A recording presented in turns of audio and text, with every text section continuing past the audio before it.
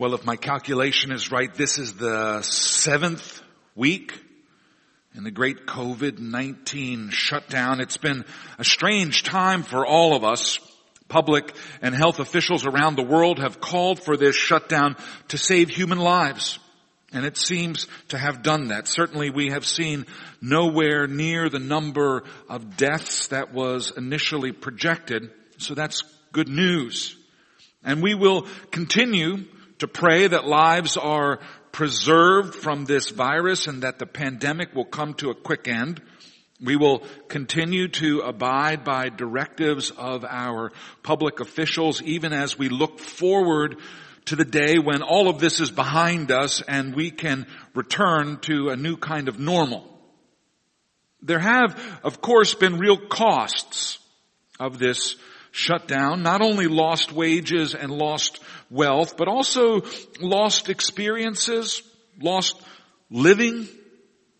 Those who have done the best during this shutdown have used it as an opportunity to enjoy something different for a while. Along the lines of Stephen Stills' song, "If you can't be with the one you love, then love the one you're with." Your trip to the Scottish Highlands has been canceled? Well, how about a walk on the Pennypack Trail? But this morning I want to talk about another real cost of the shutdown. A cost that probably doesn't register in the minds of most public officials. During this time of shutdown, in spite of every electronic means we have used to mitigate this loss, we have lost Christian fellowship. I know that term fellowship seems corny. I know that term fellowship seems to those outside of the church like nothing more than sanctified sociability.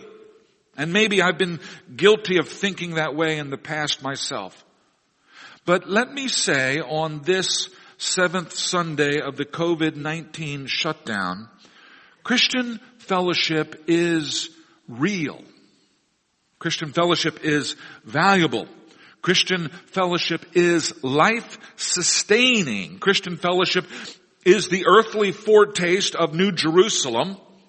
Christian fellowship is what we were created for, and we are not at ease when we do not have it. The coronavirus disease has caused all of us dis-ease in this way that we might not have calculated. The church I grew up in had a fellowship hall down in the basement, and in that fellowship hall there were always coffee and donuts after the service. As a child, it took me a while to realize that fellowship wasn't just another word for donuts.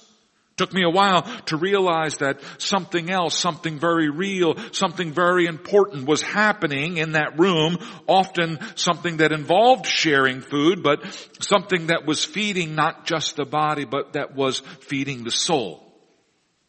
This morning I want to talk about the essential work of Christian fellowship.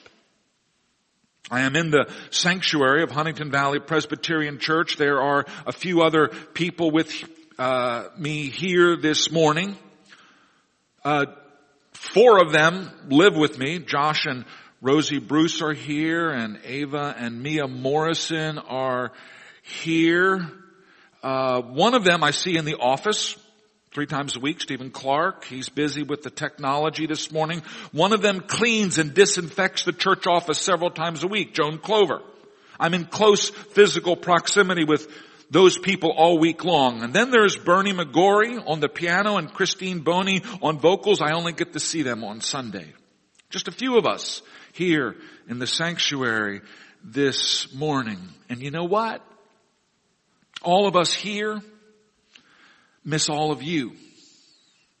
We're glad that you're safe at home and that you're tuning in on the internet or on the radio. We're glad that you're able to sit out in your car, perhaps out in the parking lot this morning, tuning in on our new FM station 96.7. But we do miss you. We miss being able to hug you and shake your hands. We miss being able to have meandering, cozy conversations with you.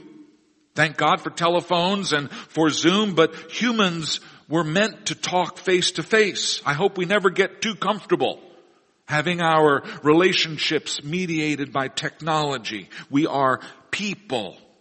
We're made in the image of God. We're not machines, which are made by human ingenuity. And when God the Father speaks with His eternal Son, and when Jesus Christ checks in with the Holy Spirit, they don't get on the phone. They don't open their Chromebooks. They talk face to face, and so should we. The importance of Christian fellowship comes out of the fact that Christian fellowship is an expression of the image of God. We humans are made in God's image. An essential part of who we are as humans is the image of God in us. Oh, sure, there are lots of other parts to us as well as humans, but those parts that are beyond the image of God, those parts might add variety and spice, but they are inessential. Christian fellowship, however, is essential. It's essential to our humanness, unlike curbside delivery of booze from the Pennsylvania State Store. Being able to pick up a bottle of port is a nice thing, but it is not essential. It is not essential to your humanness. Excuse me.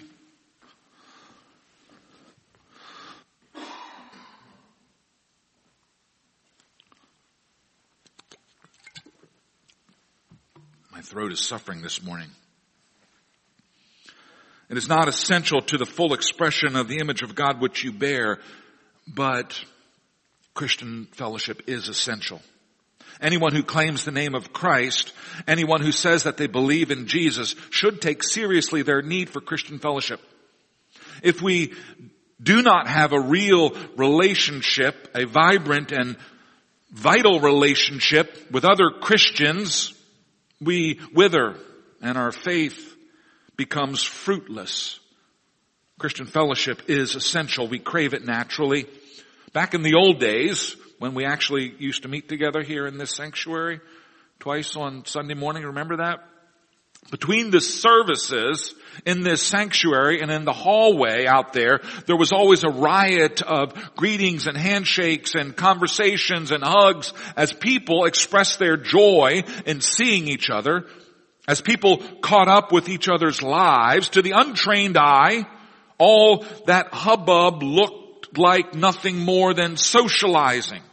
The kind of thing that you might find in a bar or a country club.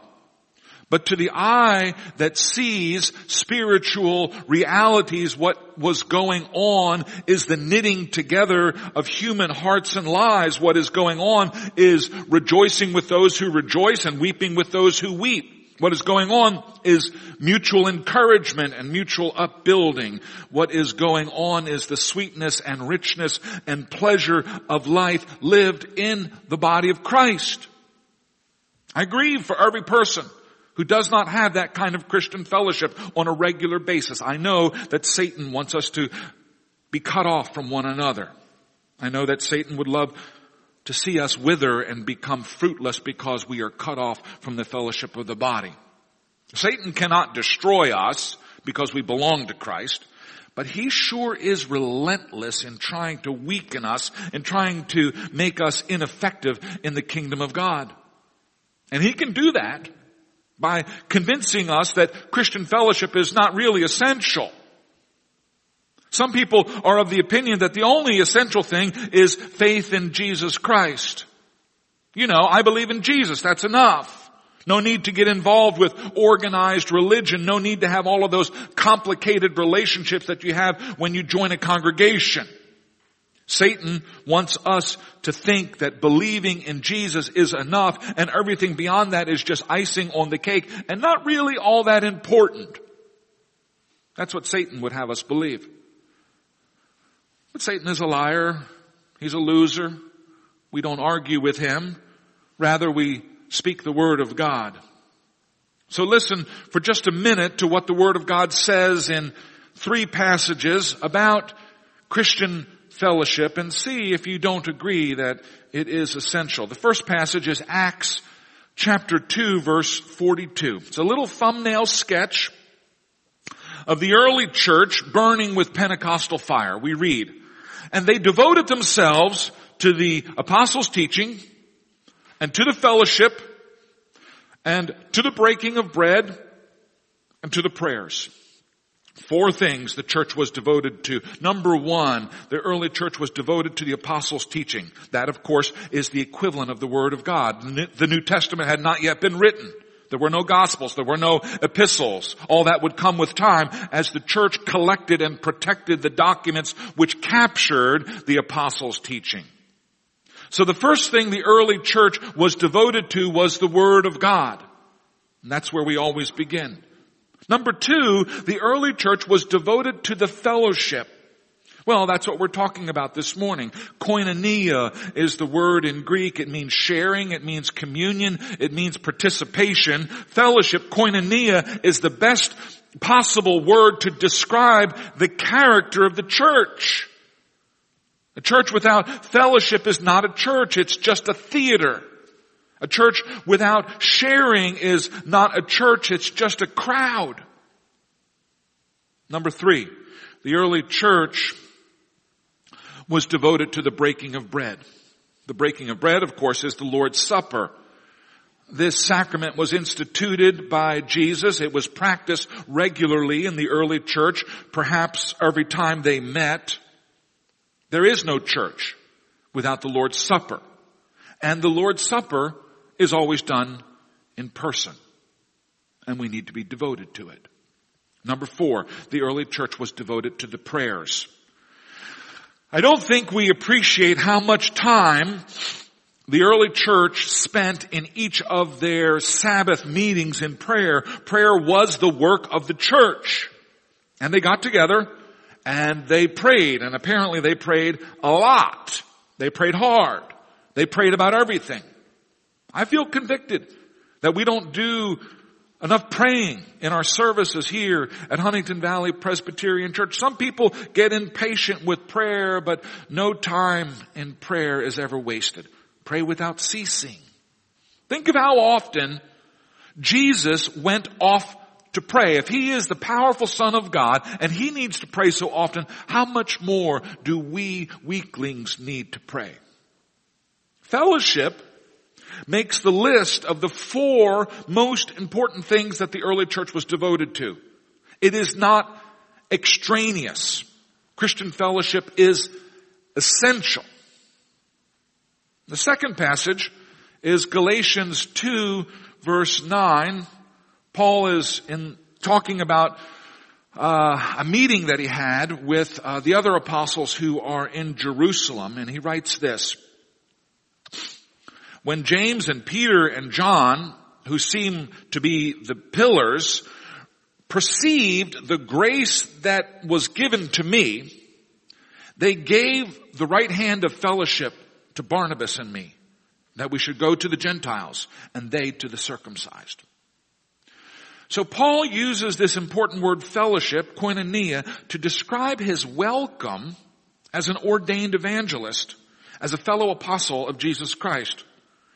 When I was ordained here in this sanctuary 15 years ago, Professor Dr. Hughes Oliphant Old of Princeton Seminary was one of the teaching elders who came forward to lay hands on me during the ordination prayer. And after that prayer, Dr. Old said to me, "I give you the right hand of fellowship," which was his old-fashioned way of saying that though we had once been professor and student, that we were now partners and peers as teaching elders. Sharing, communion, participation were our new relationship. And the third passage is 1 John chapter 1, verse 7. I think 1 John is one of the most beautiful books in the Bible. In this passage, the apostle whom Jesus loved says this. He says, "If we walk in the light as he is in the light, we have fellowship, koinonia, with one another. And the blood of Jesus Christ cleanses us from all sin." Here in this verse we see the root of Christian fellowship, and we see why Paul in 2 Corinthians 6:14 says that the church cannot have fellowship with the world. We have fellowship with each other because we walk in the light of Christ. We walk together in the light of Christ, which is why there is no fellowship between the church and the world. Christian fellowship is essential. It is not an add-on. It is not an extra, because nothing is more essential to the Christian life than that we walk together in the light of Christ. So those are a few things that Scripture says about Christian fellowship. I got to thinking about Christian fellowship because of our reading this morning, taken from Philippians chapter 2, in which Paul reflects on two of the fellows who are in his fellowship. Paul writes, "I hope in the Lord Jesus to send Timothy to you soon, so that I too may be cheered by news of you, for I have no one like him who will be genuinely concerned for your welfare." And then Paul also writes, "I have thought it necessary to send to you Epaphroditus, my brother and fellow worker and fellow soldier. Receive him in the Lord with all joy and honor such men." Two men, two fellows in the fellowship, Timothy and Epaphroditus, two individuals who were so dear and so essential to the Apostle Paul and his work. Paul, of course, is in prison. And he's in prison, and he sends this high-powered double delegation to take his letter to the church in Philippi. Back in Paul's day, you couldn't just stick a stamp on the envelope and get a letter delivered. You had to send it with a messenger. It was a costly business. And I'm sure that Paul, in his extreme circumstance of being in prison, dearly would have loved to have kept these two men nearby him. But Paul's love for the church at Philippi was so great that he sends both of these men to them. Timothy, you probably know pretty well, a young man, Paul's protege. He is mentioned 28 times in the Bible. His mother Eunice, his grandmother Lois were Jews. They were followers of Jesus also. Timothy's father apparently was a pagan. Paul met Timothy in Lystra on his second missionary journey. During Paul's first missionary journey through Lystra, he had been stoned by the Jews and left for dead. Timothy might have seen Paul at that time, but it was during Paul's second visit that Timothy and his family were converted. Timothy served with Paul in at least 5 churches. He was present on 3 of 4 missionary journeys, and he was with Paul in Rome during Paul's final imprisonment before his execution. Paul writes 2 letters, 1 and 2 Timothy, directly to this young man. And in those letters, we have much of the New Testament teaching about the offices of the church and about ordination. Timothy we know well. Epaphroditus, well, we don't know him so well. He's only mentioned here in the letter to the Philippians. He previously had acted as a messenger between Paul and the church at Philippi. But I love what Paul says about him, ever so briefly. Paul describes Epaphroditus in 3 ways. First, as a fellow brother. Second, as a fellow worker. And third, as a fellow soldier. 3 kinds of fellowships that we enjoy in the body of Christ. First, Epaphroditus is Paul's brother. He is a fellow sibling. Keep in mind, Paul and Epaphroditus have different mothers. They come from different countries. They belong to different races. They speak different home languages. But Paul and Epaphroditus are brothers because they are both followers of Jesus Christ, and they are sons of Almighty God. What binds them together is more essential than all of the things that separate them. And part of what binds them together in fellowship are those things which come alone from following Christ. I remember a telling little exchange between 2 fellow students when I was at Princeton Seminary, Daniel was from Kenya, tall, soft-spoken, studious, and Virgil was from Baltimore, wiry, politically active, the president of the Black Student Fellowship. One day after class, I was walking with Daniel to the library because we had a project that we were working on together, and Virgil called out to Daniel from across the quad, "How are you, my brother?" And Daniel replied, "In Christ alone. I am your brother in Christ alone." Virgil felt a kinship, a fellowship with Daniel because of their common skin color. But Daniel saw that their fellowship was deeper, more essential. They were both followers of Jesus Christ. They were both adopted sons of Almighty God. Paul points to this common patrimony in recommending Epaphroditus to the Philippian church. Treat this man well. Paul is saying, he's my brother in Christ. Second, Paul calls Epaphroditus his fellow worker. The Christian life is a life of work. And not all important Christian workers are visible, like the Apostle Paul was. Here with me this morning are a handful of saints who are making this service happen. Readers and musicians and technical people. In the week running up to this morning service, there have been many, many people at work behind the scenes making church tick. Our elders, our deacons, our staff, our Sunday school teachers, paid staff, volunteer staff. Many hands have been at work this week making church possible. All of us who have decided to follow Jesus are called to share in that common work. For some of us, that work will be in front of the camera. And for some of us, our work is behind the camera. But everyone has a vital role to play in the body of Christ. And third, Paul calls Epaphroditus a fellow soldier. The Christian life is a battle. There is an enemy. We have been equipped with armor, defensive armor. We have been equipped with a weapon, the sword of the Word of God for offense. Our war is not against other people. Our war is against principalities and powers, against spiritual agents who keep people enslaved and in the dark. Paul would die on the battlefield of the gospel. We don't know what happened to Epaphroditus, but we do know that his life had already been placed in danger when Paul wrote this letter. Epaphroditus was willing to lay down his life for what was essential. The fellowship of the saints, the church of Jesus Christ, it is a beautiful thing.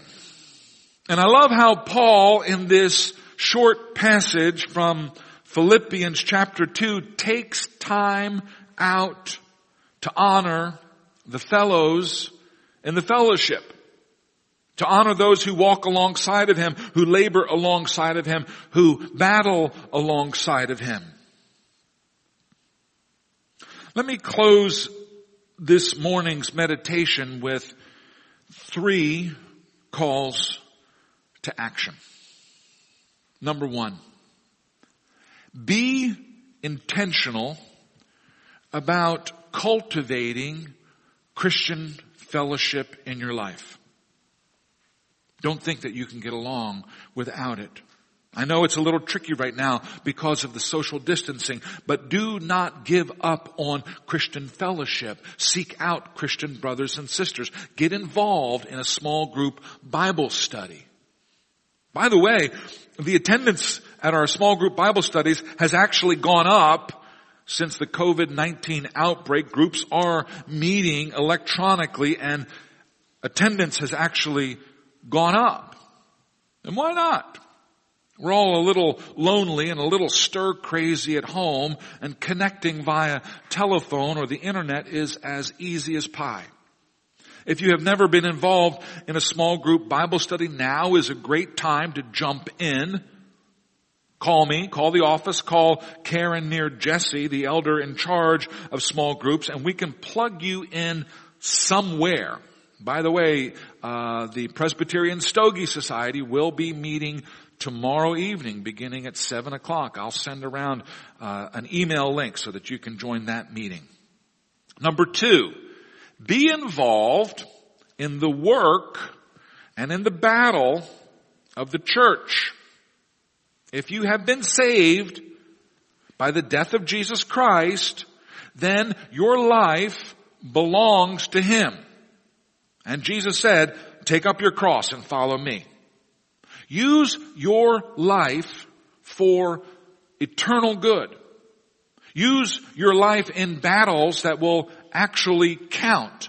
Lay up for yourself treasures in heaven. If you do not have a job or a battle station to call your own yet, then give me a call. Give the office a call. We will plug you in somewhere. This wonderful thing called the church is nothing more than a do-it-yourself bunch of redeemed sinners who band together and accomplish supernatural wonders. And you have a place in this work as well. And number 3, honor those who work and battle for the kingdom of God. Those who are visible probably don't need your accolades. But there are plenty of behind the scenes people who get overlooked. They are important. They are essential. Recognize them. Thank them. Help them. Give thanks to God for them. And honor them. This is the word of God for us today. Amen. Let us pray. Father God, we honor you and we adore you this day, and we thank you for Brother Paul, and we thank you for his love of the church there at Philippi. We pray this morning that as we reflect upon Paul's words to the church at Philippi, that they would resonate in our hearts and our lives, and that we would know what it is that you would have us believe and do. This we pray in Jesus' name. Amen.